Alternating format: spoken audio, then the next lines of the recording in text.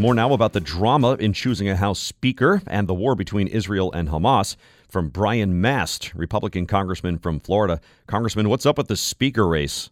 Yeah, it's difficult, and it's, the depths of process here in Washington, D.C. that goes to specific rules for how you get to a speaker. So it's not, hey, how about we do this or how about we do that? There are specific rules that have to be followed that people are locked into.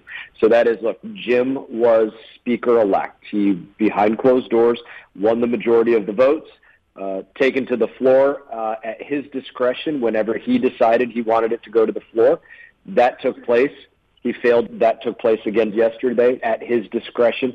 It failed by 2 more votes. I think it failed by 20 votes. I think yesterday it failed by 22 votes. And there are a number of different scenarios that could play out from this point. Jim could ask for a 3rd or a 4th vote if he wanted to. I don't personally think that that's something that he's going to do. As much as I supported Jim for Speaker, I don't think that's the choice that he chooses.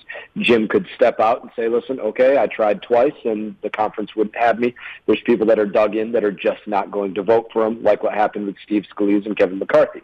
We could go behind closed doors. We have another candidate for him. People put their name in the hat, say, I'd like to be, have the opportunity to be Speaker for these reasons. Here's what I bring to the table. And people vote on them. And somebody emerges, and maybe they get the votes on the floor of the House. Maybe they don't.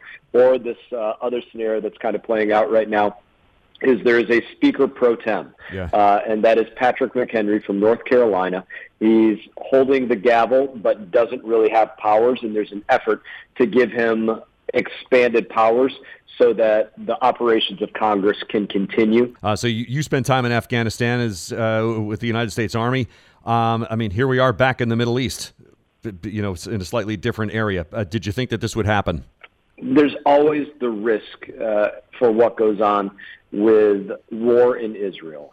At one point in time, I put on the uniform of the IDF back in 2015.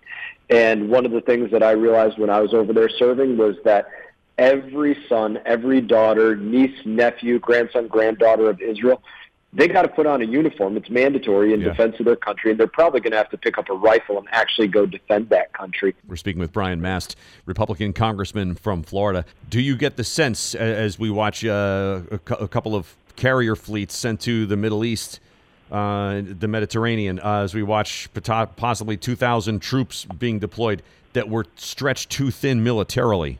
The CENTCOM commander, good personal friend of mine. I served under him when I was in service.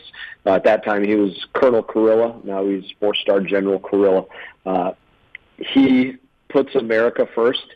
He knows the capabilities of our military better than anybody, where to put them, where to not put them, why to strategically put them in the correct places.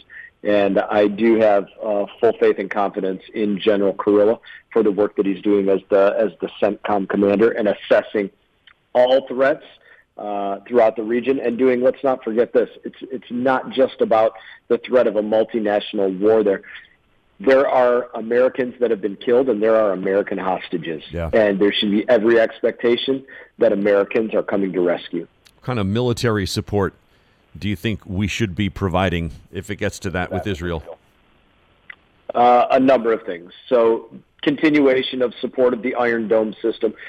Hamas and Hezbollah both still have tens of thousands, if not hundreds of thousands of rockets, of which they fire indiscriminately into Israel. And I think that's a little bit of a segue into speaking about the hospital. Look, the reality is for me, I don't think that this hospital was targeted by Israel, understanding the way that they work. I think it's far more likely that it was this misfired Hamas rocket that took it out. But just for the sake of argument, even pretend that it was Israel, that's still nowhere close to an eye for an eye or retribution for what took place. So, the reality is we're going to support them with Iron Dome system. We're going to give the support for hostage rescue that needs to take place. We know that there are numerous carrier battle groups standing by all of our other bases throughout the Middle East with air assets and others as well, and they will be standing by to help defend our greatest ally if other state actors decide to step into the fray. Thanks, Congressman Brian Mast, Republican from Florida.